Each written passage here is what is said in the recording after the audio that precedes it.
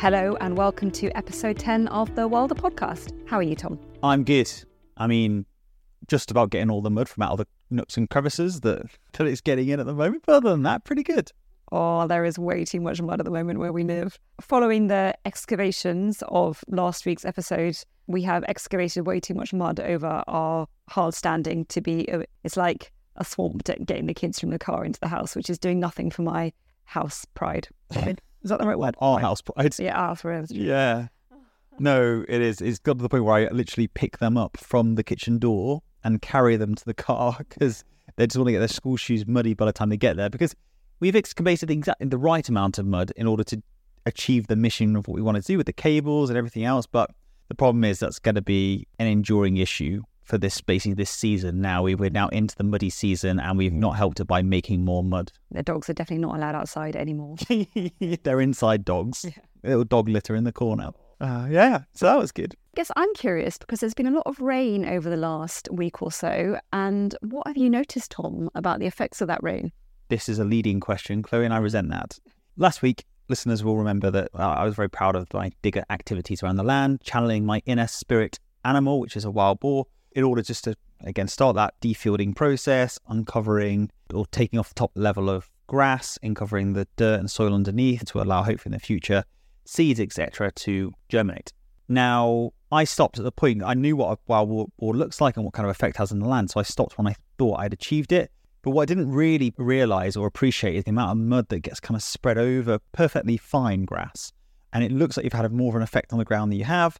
But then as soon as it rained recently, it's just basically washed all the mud off the perfectly healthy grass that I haven't managed to remove. And so it's probably about a third less effective than I was expecting. So lesson learned for next time, be more destructive.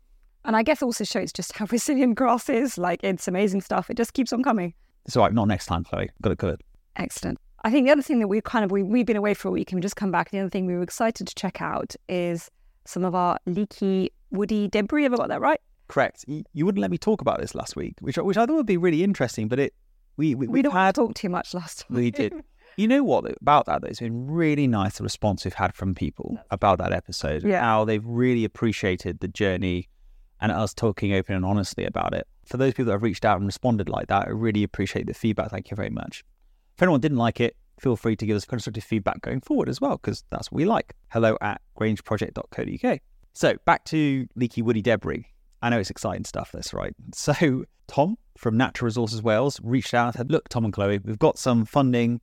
My mission is to reduce the risk of flooding in populated areas. Can I come and create some leaky woody debris on your land in order to achieve that?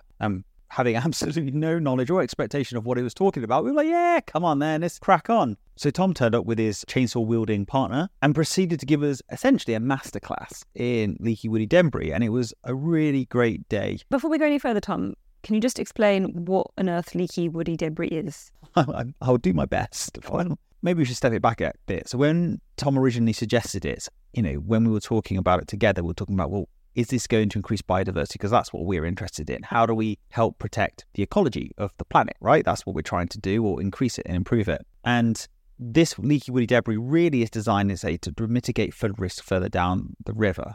At the time, I didn't think it was in line with increasing biodiversity on the land. But you came up with a really fair point, which was... It's like a beaver? No. Humans as part of the ecology. Humans are part of the ecosystem and therefore protecting. Yeah, okay, fine. So humans are part of the ecosystem. And I was like, yeah, all right, fair one. Can't argue with that. So that's when we invited Tom and his chainsaw-wielding friend over. And it was a masterclass in it. And essentially, it's taking natural wood adjacent to the streams and where you think water may flow during a extreme weather event, and creating essentially like speed bumps that when it's normal weather, normal raining, normal stream, it doesn't interfere with the water flow at all. And it's quite bizarre watching them put it in, because they'll put it in and the water just keep flowing over. That's that done. Okay, let's move on to the next one. You're like, well, hang on, it's done nothing. Why should you put this in? But it's there for those extreme weather events so that when it does get torrential, it will increase the water flow to those streams. The streams, of course, will then increase in height and speed. It will then hit the leaky woody debris and essentially back up and delaying that torrent of water down and create mini dams like a beaver. And then eventually those mini dams will then overflow, and then it will go down to the next leaky woody debris, which will then become a mini dam and then overflow and move on. And what we are doing by creating up to 30 or 40 of these installations on the land is by delaying the flow from our stream down to the rivers and beyond into the built-up areas. So if Tom can achieve this on other farms around the area, there's a real chance it will make a big difference to reducing the risk of flooding for the human inhabitants of Monmouthshire. And what about any benefits for biodiversity in association with that? Yeah, let's ask an ecologist. But come on, you're going to give it a stab. Well, my stab is it essentially is behaving like a beaver, and so so anything we can do to create that areas for increased kind of small ponds or scrapes, even for small periods, I think will only help. So there's something about wet is good for biodiversity, and if we're even slightly slowing water down, then we're going to have more wet, which is better habitat for a wider range of invertebrate and plant life, etc., etc. Yeah, we definitely need to speak to ecologists when they come here, because I think we're not doing it justice. There's definitely, just watching it, you can see there's more habitats being built because of these leaky woody debris. And coming on from that, again, in line with the main effort for Grange Project, Tom and his team are coming back to run courses now in creating the leaky woody debris, etc., in February and beyond, for people to help them understand the value that it brings. So now that hopefully will be our first educational course run off from the Grange Project. Which is very exciting. I'm getting ready. My baking's getting ready. I'm getting prepared. So, I mean, that was gone on for longer than we were expecting, but hopefully people have found that particularly interesting. Well, if not, they can have hopefully skipped it by just going straight to the start of the interview. No one skips this bit. This is the X factor. Well, I'm not sure. I think for this particular episode, our interview with Lynn is absolutely fantastic. I was just listening back to it before we recorded this bit. Listen back to yourself. I mean, that's a bit egotistical. You're the podcaster. You told me I've got to listen to learn about how I can do podcasting better.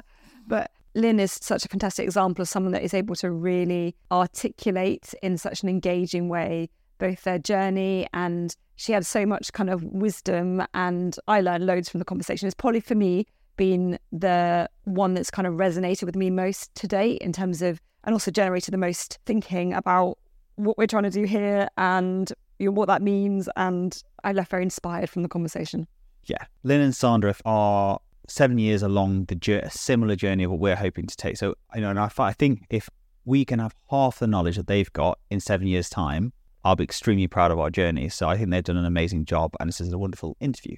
So to give the formal introduction, this is Lynn from Lynbreck Croft, and she and her partner Sandra have been regenerating at Lynbreck Croft for the last 7 years, and their story is glorious, and I really hope you enjoy it. So good morning, Lynn. It's an absolute pleasure to have you here today with us. I am so delighted that you've joined us today because I've been reading your book. I feel a little bit starstruck to meet someone who's authored such a fantastic piece of work that I've really, really enjoyed reading. But for our listeners that might not be aware of you and the work at Lynbreck Croft, could you just talk a little bit about who you are and where you find yourself? Firstly, thank you so much for inviting me to be on your podcast. It's a real privilege to meet you both virtually, and also to find a little bit more about your project and what you're trying to achieve, which is really inspirational and exciting to learn about. And it's really a very similar journey to what we've been on here at Lynbreck Croft over the last 7.5 years. So the kind of story starts really back in 2012, which is when my partner Sandra and I met. We were living and working just on the edge of London at a big National Trust estate called Clifton on the edge of Maidenhead. And we were there living and working there as rangers. Outdoor job, really loved what we were doing, but felt this kind of strong draw to the land, really wanting to live a kind of a slower, quieter place of life, but really connect with nature. So we did what I describe as, what your parents tell you never to do, which is quit our jobs, 2 really nice jobs, and moved north to Scotland, which is where Sandra's mum's from. So there was a bit of a family connection. And we spent 2 years living and working in the borders of Scotland, really as tree planters. And that was our first transition from working in the world of conservation to now working in the world of rewilding, which was completely new to us. So we started to read works by people like, George Monbiot. So we read Feral by George Monbiot and, just completely loved what he'd written. And that book really impacted us. We'd started to question what we were eating, shifting much more away from buying, meat in the supermarket to maybe only hill shot venison, just all those sorts of things. Started to become quite critical of farming. started to see what George Monbiot would talk about, you know, the sheep-wrecked landscapes that we were working in reforesting. And anyway, that was kind of happening in the background. And in the meantime, because we were in Scotland, we now had an opportunity to go and look for some land. So long and short of it is we've spent about 8 months, found nothing. Well, we did find one little place, which was far too big and far too expensive. But anyway, we shelved that. But it kept niggling. It kept niggling. And so one day we realised we were going to be driving right past this particular land holding, which turns out was Lynbreck Croft. And we arrived there for the first time, I think it was about late August, early September 2015, and really kind of fell in love with it. 150-acre land holding, very mixed bag of what would be described as in-by fields. So we've got about 6 hectares maybe of in-by fields. Then we have about 3 hectares of woodland, and the rest is a mixture of bog and upland, so heather hillside. So I guess what I'm trying to paint a picture of you here is that if you were to look at this landscape with maybe kind of traditional farming or traditional agricultural eyes, it would look pretty much rubbish. But to us, it was the land of milk and honey. We saw this incredible biodiversity, an opportunity to kind of grow that in this stunning location in the Cairngorms National Park, you know, on the edge of the Cairngorms Massif. And that's when I often think naivety can get you very far in life. So we did everything, again, that you're told you never should do. So we put all of our eggs in one basket, quite literally, emptied every single pot of cash that we had with some, you know, help from dear friends and family, and moved to Lynbreck in March 2016. And the kind of the story then continues from there, which has been one into learning how to grow our own food, learning how to set up a small scale farming business after being very critical of farming. We find that this is exactly what we're doing, producing meat, which is really high quality, which is biodiversity enhancing. And then using all of our learning to really have conversations with people, to try and show people, you know, what it's like to live and work off the land, but also share our learnings of reconnecting with nature and the power of food and the power of the health that can give you. So that's it in a nutshell. Well, I'm already packing my bags. I'm coming to visit. I'm sorry. We're full. And like you said earlier about, you know, you did this in order to get a quieter, slower pace of life. Now, our most recent episode where I mentioned that, you know, we've never been busier in terms of, I think we're juggling a lot at the moment. Have you achieved this quieter, slower pace of life, or is it just different? No, and different is the answer. So I think what we found, and what a lot of people, in fact, I would say pretty much everybody that's come here has found, is that this is a very inspiring place, in that, you know, the landscape is big, the opportunities are endless. And so you can't help but come here and think, you could do this, you could do this, we could do that, you could do this, you could do this. And obviously, if you had an endless pot of money and 48 hours in each day, then yes, you could maybe achieve even just a small percentage of that. So we find that everybody that comes here tends to kind of have this, oh my goodness, look at all this potential. And I think we've definitely moved here and thought, oh my goodness, look at all this potential. So the first 7.5 years here have been very, very, very busy. We've put in fencing, we've brought on animals, we've built buildings, we've planted, you know, over 30,000 trees, we've hosted tour groups, we've hosted courses, you know, we've grown our own food, we've put in a butchery, we butcher our own animals, you know, I could go on. And I think, you know, where we're at now that we've got everything set up, it's transitioning to a point where you're saying, okay, busy is good, but full is better. So busy can be manic, busy can be crazy, busy can be unstructured, but full can give high outputs, but in a way which is much more kind of balanced and measured. So, and I'm not saying that in any way that I'm being kind of critical or regret of anything that we've done. Everything that we've done has been incredible. But it's like life, isn't it? It journeys and it transitions and it moves from one phase to the next. And I think that's kind of where we're at right now. You really take a view of what you're doing and make sure you're optimizing. Well, that's right. And philosophers have philosophized about this through the years, you know, saying, you know, for everything from modern day messages of, what is it, work smarter, not harder, or, you know, all these kind of things, you know, people have been talking about it for years. And I think they're all really great messages, but you have to get to the point where you're ready to do that and make that transition. So, yeah. I guess I'm curious, if I was sitting here speaking to the kind of Lynn and Sandra of 10 years ago, and we were talking about what you're doing now, what would be surprising you most about what you're doing now in comparison to what you intended to do when you started looking for Lynbreck Croft? So I can only answer that really from my own personal perspective. Sandra would probably tell you something different. But for me, it's probably the farming element is quite a surprise. I never really put myself in that bracket or envisaged myself going down that route. The vision that I had back in the day, which was very simplistic, it was very naive, it was very idealistic, was that quintessential good life vision of, you know, a nice veggie garden, maybe some chickens with some eggs, and then a few camping spots that we'd run seasonally, and that would bring us enough income to pay the bills. That's what it looked like in my head. And we don't have the camping spots, although when people come on courses, they camp here. But, you know, that all has still actually happened. It's just magnified on a grand scale. And that's been a transition as well, that we've kind of, you know, as everything has evolved, and in part it's because of this incredible inspirational landscape that we live in. And also learning our own skills and talents. You know, Sandra isn't just a whiz at growing veg. Basically, in a climate, in altitude, in soils where you shouldn't be able to grow anything, you know, she's pretty much made us 100% self-sufficient in our own veg. And she runs this incredible fold of Highland cattle, rare breed pigs, hens, which produce thousands of eggs a year, hundreds of kilos of meat, carved out from this place where none of that should work. So she, you know, her skills are really, you know, embedded in that. And I guess my skills have evolved over the years as I've discovered that I quite like talking to people and I can write and stuff like that. So all of this has grown as our skills have come out as well, which has been really cool. And two questions really. Just one, taking a step back, would you mind for the listeners explaining what crofting is and kind of relating it to the kind of rest of the UK, better understand that? And secondly, I'm just curious, do you have any expectation for if, you know, you're doing this in a very kind of environmental way in terms of producing produce. If you were doing it conventionally, do you have any expectation of how much it would produce or how much you are above or below kind of the expected yield for the land? No, those are both really good questions, Tom, and I'll tackle the first one to begin with. I'll try and make it as simplistic as possible, but crofting is unique to Scotland, okay? It's a unique landholding that's unique to Scotland, and not just all of Scotland, actually just part of Scotland. So the north and the west, usually, are where you will find the main, what are called crofting counties.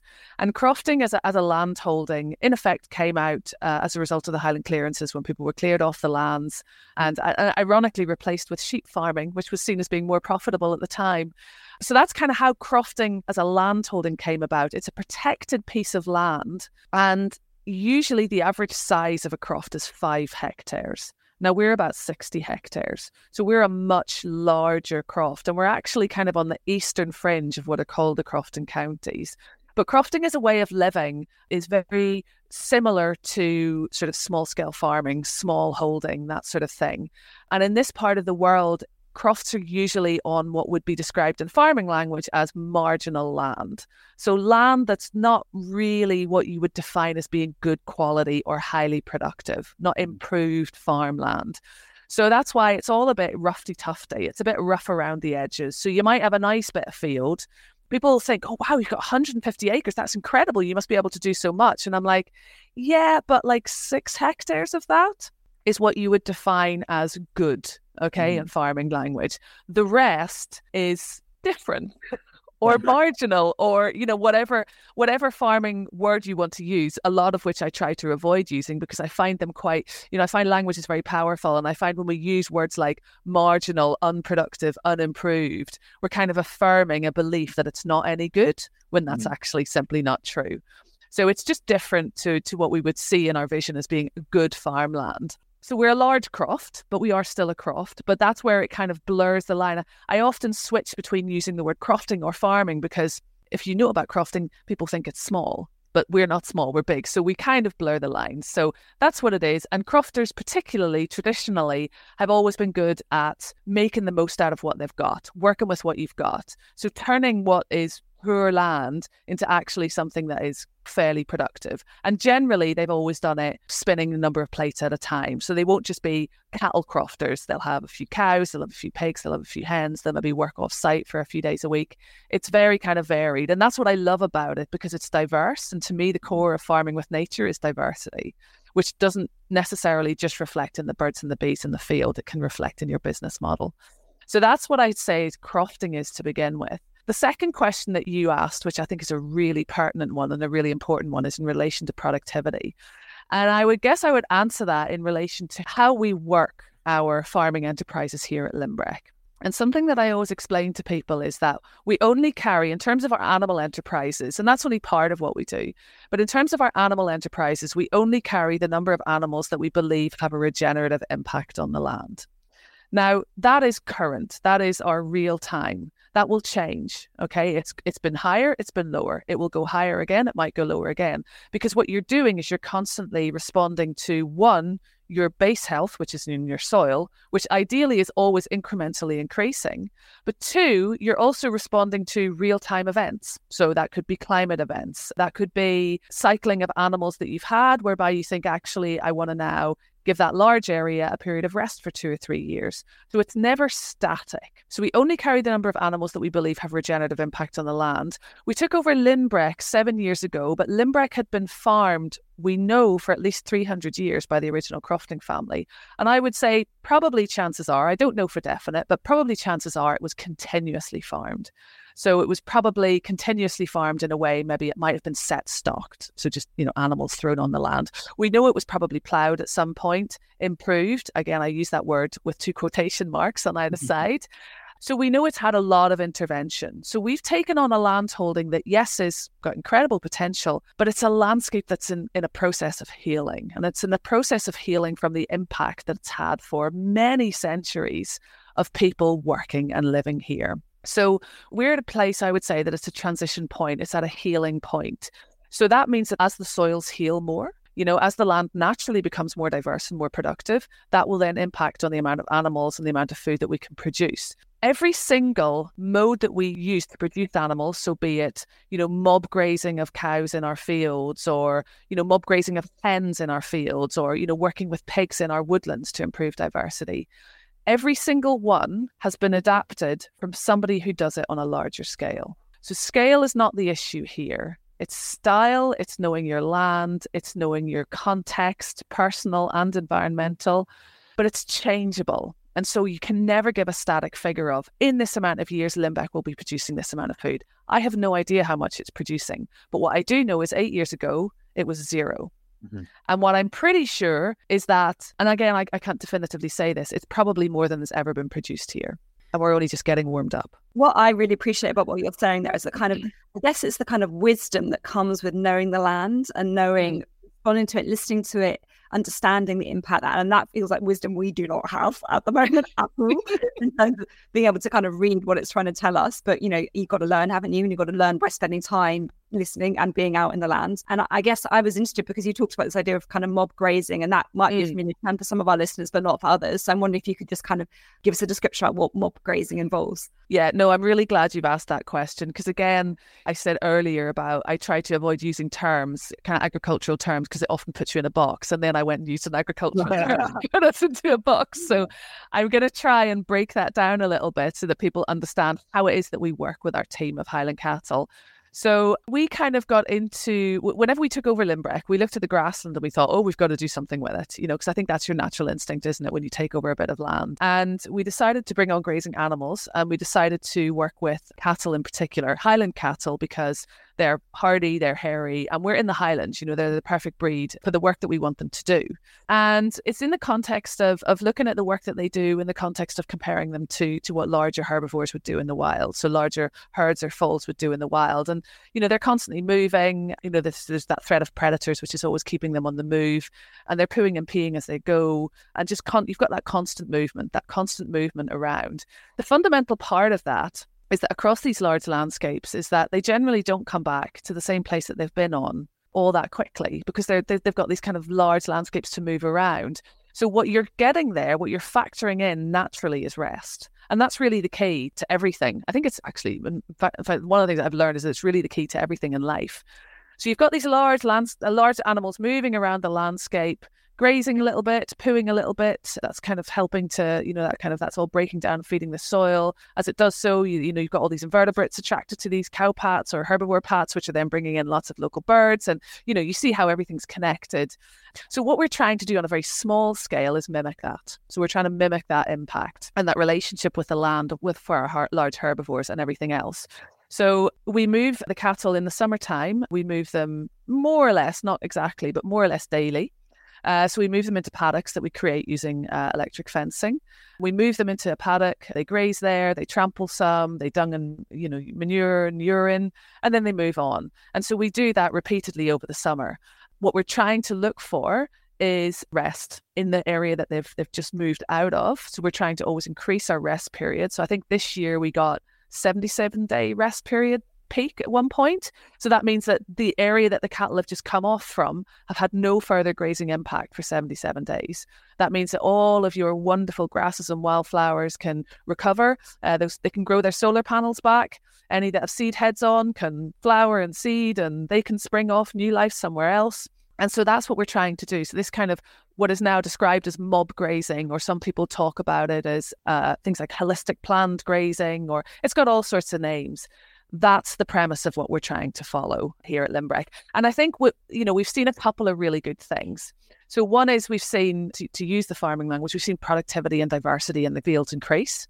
We're starting to see really interesting impact on local bird populations. So my favourite is the curlew. So anybody that knows anything about conservation and rewilding will know the curlew. It's a red list RSPB species, massively in decline. And I talk about at Lynbreck, we grow curlew like weeds, in that we have these really nice areas of habitat, of boggy area where they breed. And what we started to notice is as we started to use the cows in our fields, the curlew would come off the boggy areas and bring their chicks up into the fields and start to follow the cattle, because they knew that the cowpats were full of invertebrates that would then feed their young. So I've sat before in our living room and I've looked out onto the field, and we've got a track, and I've watched curlew chicks, going across the track. What we've also seen is just general kind of increase in invertebrate activity, general increase in bird activity as a result of that. So we're already seeing, after just 5 years of doing this, real-time impacts of the benefits of the cattle. And I just like to really emphasize that, because they can get a bit of a hard rap. I think that's really interesting, because I guess one of the debates perhaps within the rewilding sphere is what role do livestock play in helping to increase biodiversity on the land? And what I'm hearing is that the intention behind all of what you're doing is around regeneration. Yet, we've been told, you don't put anything on the land for a few years. Or some people are saying, well, what's NEPA been criticised for farming cattle as opposed to rewilding? And how do you find the balance perhaps between the dirty word of overgrazing but also the kind of the hoped for impact of increasing biodiversity as quickly as possible, given the kind of nature crisis we're in? Yeah, I really love that question, and I love that you're bringing this up, because I think it's really interesting when we talk about rewilding in the absence of people, and we talk about rewilding in the absence of what our role is in all of this. And I remember, and things like the criticism that places like NEP have been given for farming in a way that's still regenerative. I think it kind of plays to really questioning what it is that we're trying to do with rewilding. What is rewilding really about? When I started out reading about rewilding, it was all about, right, well, you've got this kind of broken landscape. We broke it because we're the people, and we broke the landscape. And so now what we've got to do is we've got to kind of fence it, maybe plant some trees, maybe restore some peatland, and then step back. That in the good old days, I don't know what people think about rewilding now, but in the good old days, that was kind of what rewilding was. You got a bit of impact at the front, and then you just step back. And you think that's such an interesting way to look at it, because it in no way addresses the root cause of why we got into this pickle in the first place. It's funny, one of my favourite podcasters is a guy called Dr. Rangan Chatterjee. He's a medical doctor, and he's a real advocate of lifestyle changes to improve your health and well-being. And one of the things that he always talks about is if there's anything, if there's an illness, if there's something wrong, what is the root cause? The only way you're going to, address this and heal this is get to the root cause. And the root cause of why we're needing to rewild is because of our disconnect from the land. That fundamentally is why we need to do rewilding now, or we feel the impetus to do rewilding, because as a society, as a group, as a species, we've lost our connection to the land, through the commodification of nature over a period of time, which is probably quite short, realistically in relation to our evolution. things have dramatically changed. And so our connection is lost. And so if we start to look at working with livestock and seeing our role in it and seeing how we can be stewards or guides, not managers. I don't believe we can manage land, because if we try to manage land, we try to control land, and that gets into a bit of a grey area. But if we can see a role for us and using our incredible talents as the top of the tree as that we are, we're really important in that. And so I don't see that there necessarily has to be a problem with working with livestock in this form, in a way in where we are still producing food, which is fundamentally at its core regenerative. I can't see the problem personally. Others may, but that's where I stand on it. My experience with rewilding words, it means so many things to different people. And I think, it's all about, as long as you stay true to what it means to you and what you're doing is generally beneficial, impactful for nature, then call it whatever you want and just get on with it. Let's not get wrapped around the axle about, well, this is not purist rewilding and blah, blah, blah. Because I think maybe we haven't got enough on our plate to start arguing about the nuances at that stage. I guess on the kind of question of land management, one of the things I was particularly interested in, having read your book, is I know you've done a lot of tree planting. And again, another one of the debates that I've come across in kind of rewilding is natural regeneration versus tree planting. And I know you've had a lot of experience in that in your work in the borders as well. And I guess I'm wondering what influenced that decision and what your reflections are on that. Yeah, really great question, Chloe. Really great question. Yeah, so massive tree hugger here. Love trees. Don't think in some form we'll probably ever stop planting trees here at Lynbreck. Yeah, I mean, I fell in love with trees back when I started working with the National Trust, which was back in kind of 2008, 2009. And I had exposure to trees in all sorts of different ways. So back in those days, it was much more kind of practical role. So I would have worked chainsaws a lot, felling trees, or I would have been surveying trees. So understanding, kind of tree fungi and diseases, or I would have been planting trees or coppicing trees or all sorts of things. So I've been working with trees for lots and lots of years, writing management plans for trees, all sorts of different things. And then, yes, we went to the borders, and that was very much where we were working on large-scale reforestation. So one of the sites that I worked on, which is a kind of a flagship project, I think in the UK, is called Carafran Wildwood, run by a charity called Borders Forest Trust.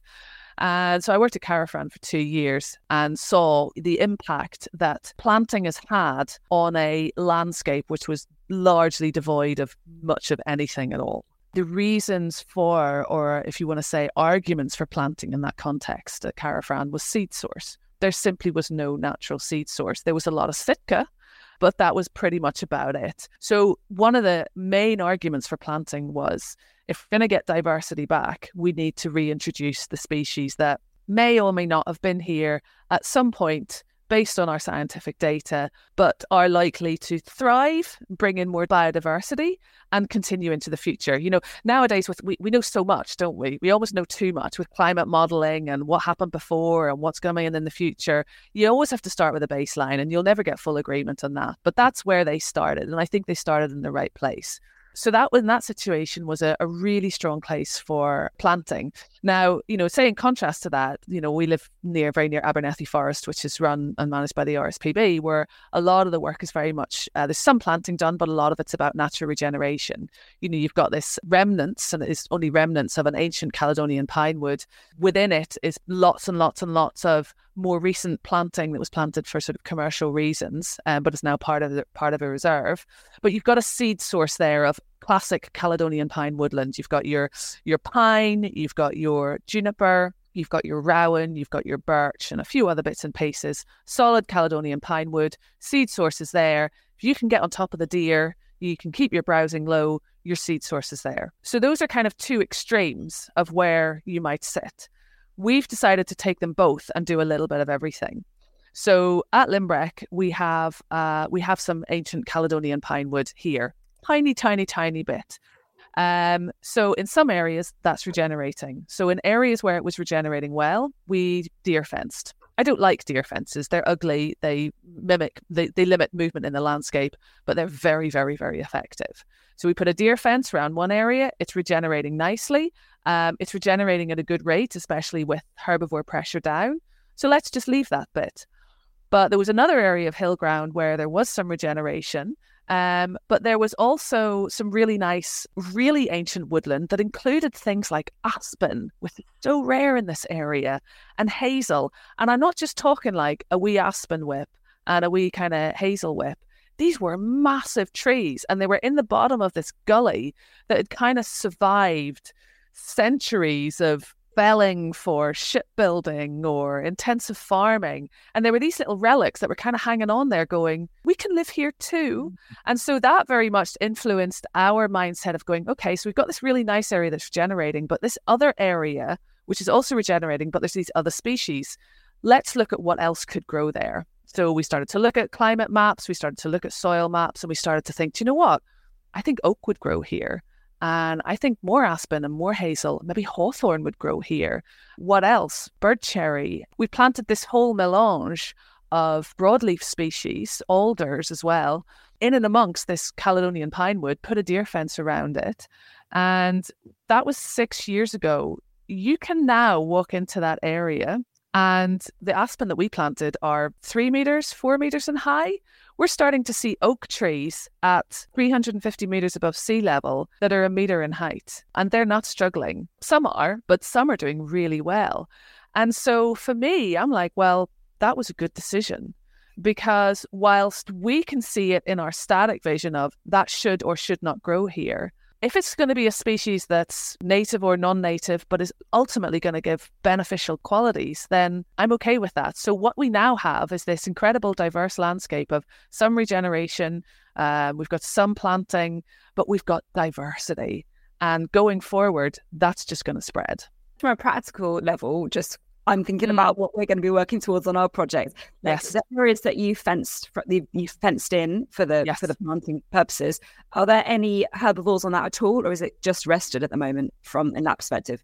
Yeah, pretty much. There's the odd rascally hare that we'll get in now and again, and rascally rabbit. But in the main, it is herbivore. It's complete herbivore exclusion.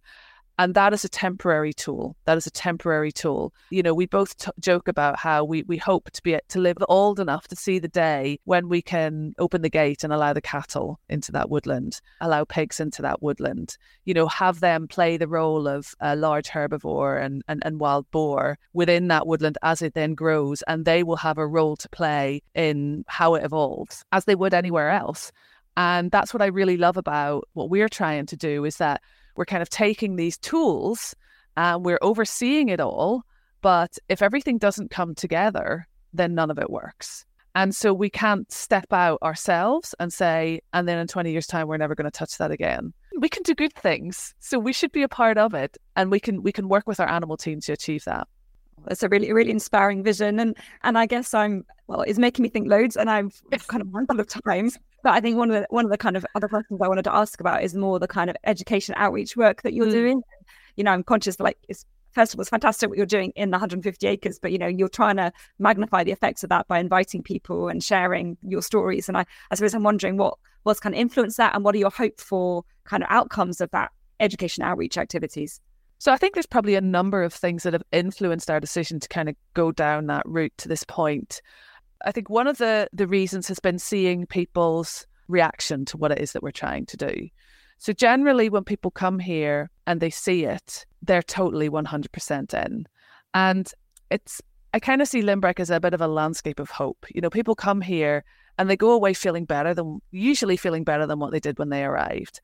And that's really powerful. And that's just the land doing it. That's really powerful because it kind of flies in the face of modern day fear-mongering, doom, gloom, crisis, war, threat, fear. It just flies in the face of that. So one, we wanted to see if there was a way that we could use that to do our bit to making the world a better place. I think a second reason was because we enjoy doing it. So, you know, I do a lot of the public facing stuff. So I'll do the tours. We kind of tag team on the teaching on the courses. But we get a real buzz out of it. It can be exhausting. Oh my goodness. It can be so knackering. And, you know, by the end of the summer, and then, you know, especially now after a season of butchering and harvesting and all that, you're absolutely knackered. Mm-hmm. But, you know, we'll run maybe one of our 4.5-day courses. And at the end of it, you can see the impact that it's made on people. And they then go away and make their changes. And so you're taking that pebble of information, and that pebble is then going out in ripples, which are the people that have been on the course. And then they slowly make more and more waves. So seeing the way that we could make it that way, which way we enjoyed. And then the third reason for doing it was a purely business one, was finance. So, to run courses, to run tours was another way for us to make money. As that phrase goes, making money from old rope. We live here. We know about it. We work here. Nobody knows more about Lynbreck than we do, and nobody knows more about what we do than we do. So if we could turn that into a financial asset, then for us, that seemed like a really kind of positive thing to do. And you've strayed into a territory that I love learning more about. It's just the commercial side of life, because these things you have to exist. You have to continue to exist. So I'm curious as to kind of finding out, and maybe this is overly commercial word, but how long did it take you to break even or move into a place where you were comfortable that you were not to be going in the wrong direction from finance perspective? Yeah, so I think it's an ever-moving feast, which is what we've discovered. We could probably make a lot more money if we had a lot more animals, if we did a lot more of this, that, and the other. But then it compromises our belief of only having the number of animals that we believe have regenerative impact on the land. So we're a multi-enterprise setup. I think what's interesting about our setup, though, is that everything at the end of the day comes back to the core things that we produce, which is food. So either in our kitchen garden or our beef, our pork, our eggs and our honey, everything just simply, it's like a mushroom. It kind of spores from that. So if we haven't got any of those core things, we haven't got tours, we haven't got courses. We also have a private rental on site. We don't have everything else that we do if it's not for that core enterprise. And what we've had to try and learn, and honestly, very honestly, Tom, what we're still learning is the financial viability of it all. But what I can say to you is that at the end of the, so far to this point, we sort of shifted into kind of really operating fully commercially from maybe like 2020, 2021. So quite recently. Yeah. Up until that point, it was kind of dribs and drabs. It would have been 2020, but then COVID hit and that kind of kiboshed a lot of stuff. So it was more kind of 2021. So what we're always trying to see is how that kind of works in the current climate. But what we've also learned, so we can do all of that. We can pay our bills at the end of the day. We eat really good food. We never go hungry. We never go cold. We have everything that we need in life, and we still have money to, go on the odd holiday and go out for dinner. So really we have everything that we need. But what we need to value more is, and I mean this kind of in a very holistic kind of social world, is the commercialization or the value of well-being. And we tend to often, and I've been so guilty of this and still can be, of looking at the spreadsheet and going, oh, we didn't make enough money, or we've got to make more money from that. And, and sometimes that is very true. And, because I'm thinking, have we got enough money to replace the truck in 5 years when it's going to die? You get into that spiral, right? And especially from our situation whereby, we've never really had, much behind us. It is very much, every year. But we need to, and as a society, really value what is holistically in all of us. And that is our capabilities and our physical and mental well-being. So as we kind of go through this journey, it's like, yeah, we could make loads more money doing that, but is that going to make me happier? And if it's not going to make me happier, then it's not going to make my business any better. It might to a finance advisor make my business look better, but if I'm not happy, that's not making my business any better. So I'm going to choose the option of just what feels good. What I really appreciate there about is some of the courage that's needed to kind of step away from some of those dominant stories about that we need more things, that we need more money, and that is what determines success. And actually being able to be brave enough to think about, well, actually, what do I need and what do I need holistically is a really critical thing. And, having worked in a kind of mental health context for a number of years, also it really resonates with me what you're saying about the kind of disconnection from nature and how that affects not just nature, but, our own well-being. And I suppose I'm wondering, do you have any particular thoughts around how, as a society, we can help ourselves to become more connected with what is essentially part of us, which is the natural world? Yeah, no, I think it's a really good question, Chloe, and I don't think it's more pertinent in our times. And I have to be honest as well, because in some ways, because of the way that I live and because of the place that we live in, sometimes I feel very disconnected from just how disconnected people are to the world. Quite honestly. Yeah. And so, sometimes I said, one of my favorite podcasters, Rangan Saturday, he talks so much about practical lifestyle changes to, get people to reconnect, to get people to feel better in themselves, using the power of nature, simple things like when the sun rises, go out and look at it. When, if you're kind of busy in front of your laptop every day, take a 10-minute walk in nature. Those are all minimal things that somebody who's really sort of fully in this world is advising. Now, I'm coming at it from a completely different place because I live here all the time. I'm surrounded by nature all the time, and I'm very much hands-on as well in it. But I can still become disconnected, just like anybody else. I can very easily become disconnected by freaking out about a spreadsheet or by having too much in my diary. I become disconnected. It just looks different. And so whenever people ask me, kind of to your point, really, whenever people ask me about how do I make a practical difference, or how do I make a practical change, or how can I feel better in myself, I always say, well, there's kind of two things that you can do. One is look at your world. If everything in your world is perfect, then you can look at changing everybody else's. But if it's not, then just focus on yours. Don't worry about everybody else. Just focus on yours, because that's the only one that realistically you can change if it needs changing. So that's the first thing. And the second thing is, if you want to do something practical, buy organic eggs. Now, I know that sounds like a really simple, tiny little thing, but what we started off first in terms of food production, apart from our own kitchen garden, was hens. And that really gave us a gateway into learning about hens as animals. If you don't have hens, get hens. Everybody needs to have hens in their life. They'll just make you feel better.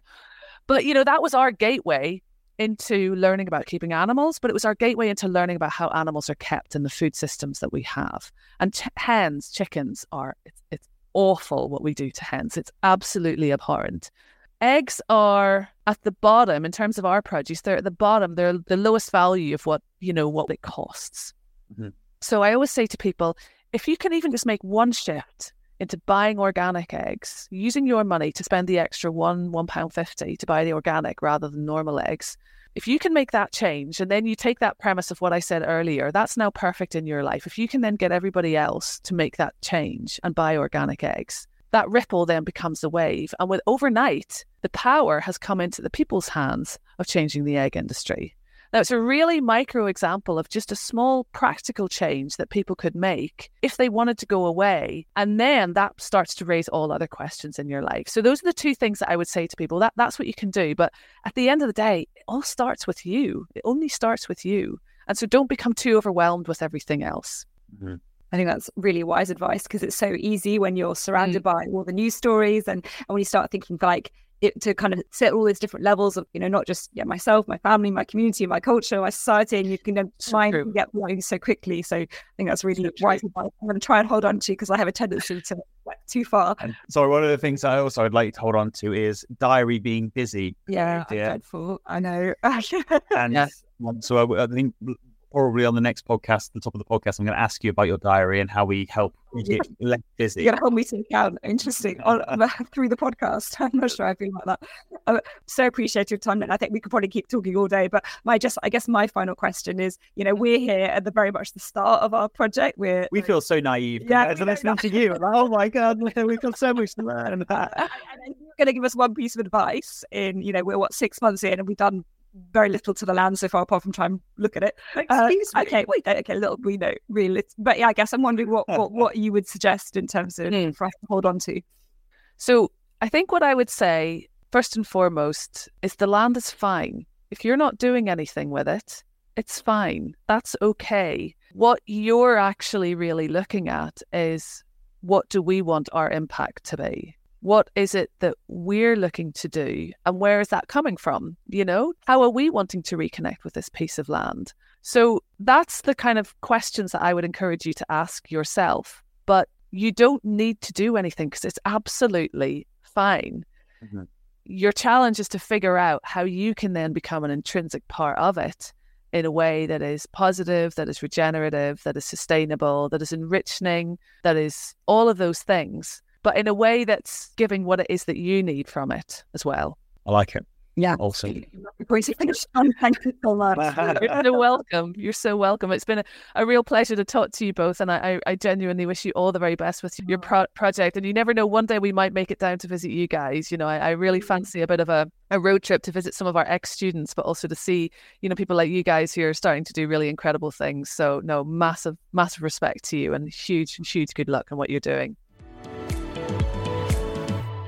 I don't know about you, Chloe, but halfway through that, I was already planning our road trip with our tent and when we can go up there and leave the kids with the in-laws. I feel like the passion that Lynn has for the Croft came through so clearly, and it just makes you want to go and see and experience it. How she described it as that kind of landscape of hope. Yeah, it really kind of blew me away, that description. You can picture what you think the landscape of hope could look like from her description, but I actually think going there and experiencing it will be another level. And I think for me, what really resonated, or I guess what really struck me, is it's the power of the story as well, because I've read the book and I'll obviously put all the details out in the show notes, which is a really wonderful read. But it's their personal journey and their personal story that really spoke to me. And I think we could do with lots of those journeys in rewilding, in conservation, in nature recovery generally, this kind of personal stories, which I guess is a little bit what we're trying to do with our podcast and documenting our journey alongside that. So I'm curious, there's a lot we covered and there's lots of things I know that you loved about that, but what was the key takeaway? Was if you had to learn one thing from that, or take one thing away from that? Come on. I know which one it is, by the way. To you. Oh, really? Okay. This is an interesting marital test. So if you're going to force me to pick one, I think actually, surprisingly for me, the thing that struck me the most, and I guess this was kind of connected to her reflection after 7 years into the project, is the value of rest. Ding, ding, ding, ding, ding. Really? Yes. Actually. Well, rest and clearing diaries were the two things I thought you could benefit from taking away. I guess my pace of existence is generally one that is perhaps not always helpful. I really thought actually what is, in terms of her point around how nature's telling us that sometimes it needs to rest, and then through that it rejuvenates, that's really made me think about where in our lives do we have time for that rest, and what does that look like, and how that then helps us to rejuvenate. It's really helping me in my journey of trying to say no to things, which is an ongoing challenge. It's an ongoing theoretical debate is what it is, Chloe. I live in hope that one day it will turn into action. And I think following on from your point, it is that it's all well and good being busy, but whether it's pushing in the right direction or just being busy because you've always been busy, I think is important reflection to explore. And that's not aimed at you specifically. But even actually, because I had been aware of Lynbreck Croft and I'd been aware of the book, but obviously when we knew that the podcast was coming up, I kind of, rather than just it looking beautiful on my shelf, I took it down and really read it cover to cover. And actually that opportunity to sit and read a book properly, that's not something I'd done in 6 months because we've been so busy, and actually it was so valuable just to have the space to immerse myself in that story and to slow down in that way. So I wanted to thank Lynn for coming on the podcast and creating that opportunity for me to really kind of revisit something.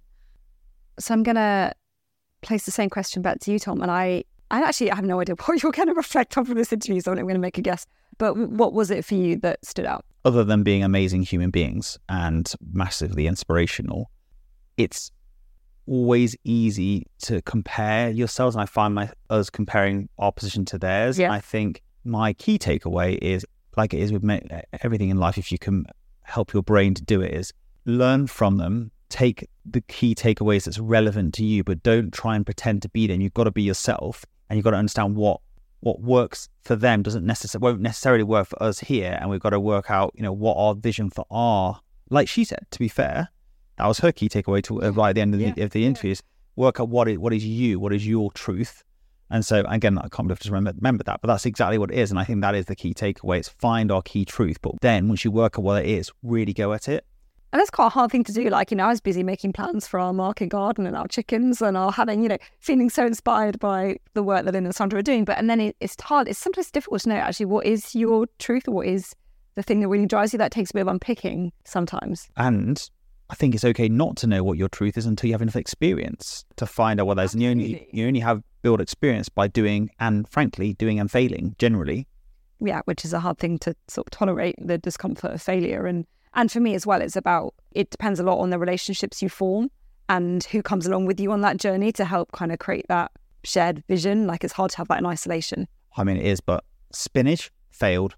Digger, wild boar, semi-failure. I'm racking up my failures pretty well. You're a very good failure. But no, you're very good at helping me tolerate the idea of failure. On that note. I guess it left me feeling really excited about what we can, what conversation we could be having on a podcast in 7 years' time about what we've achieved here. 100%. So that's it for today. I hope everybody enjoyed the podcast as much as you can evidently hear that Chloe and I have. One thing I want to leave you with, if you have enjoyed this, we haven't said it for a few weeks, but it means a lot if you could just, once you finish listening to this, just get your phone out, go on to wherever you rate, either on iTunes or on Spotify, give it a review and a rate, and that has a disproportionate effect on the kind of rankings and therefore increases the number of listeners, and hopefully other people can benefit from this. So until the next episode, I wish you adieu. Goodbye, everybody.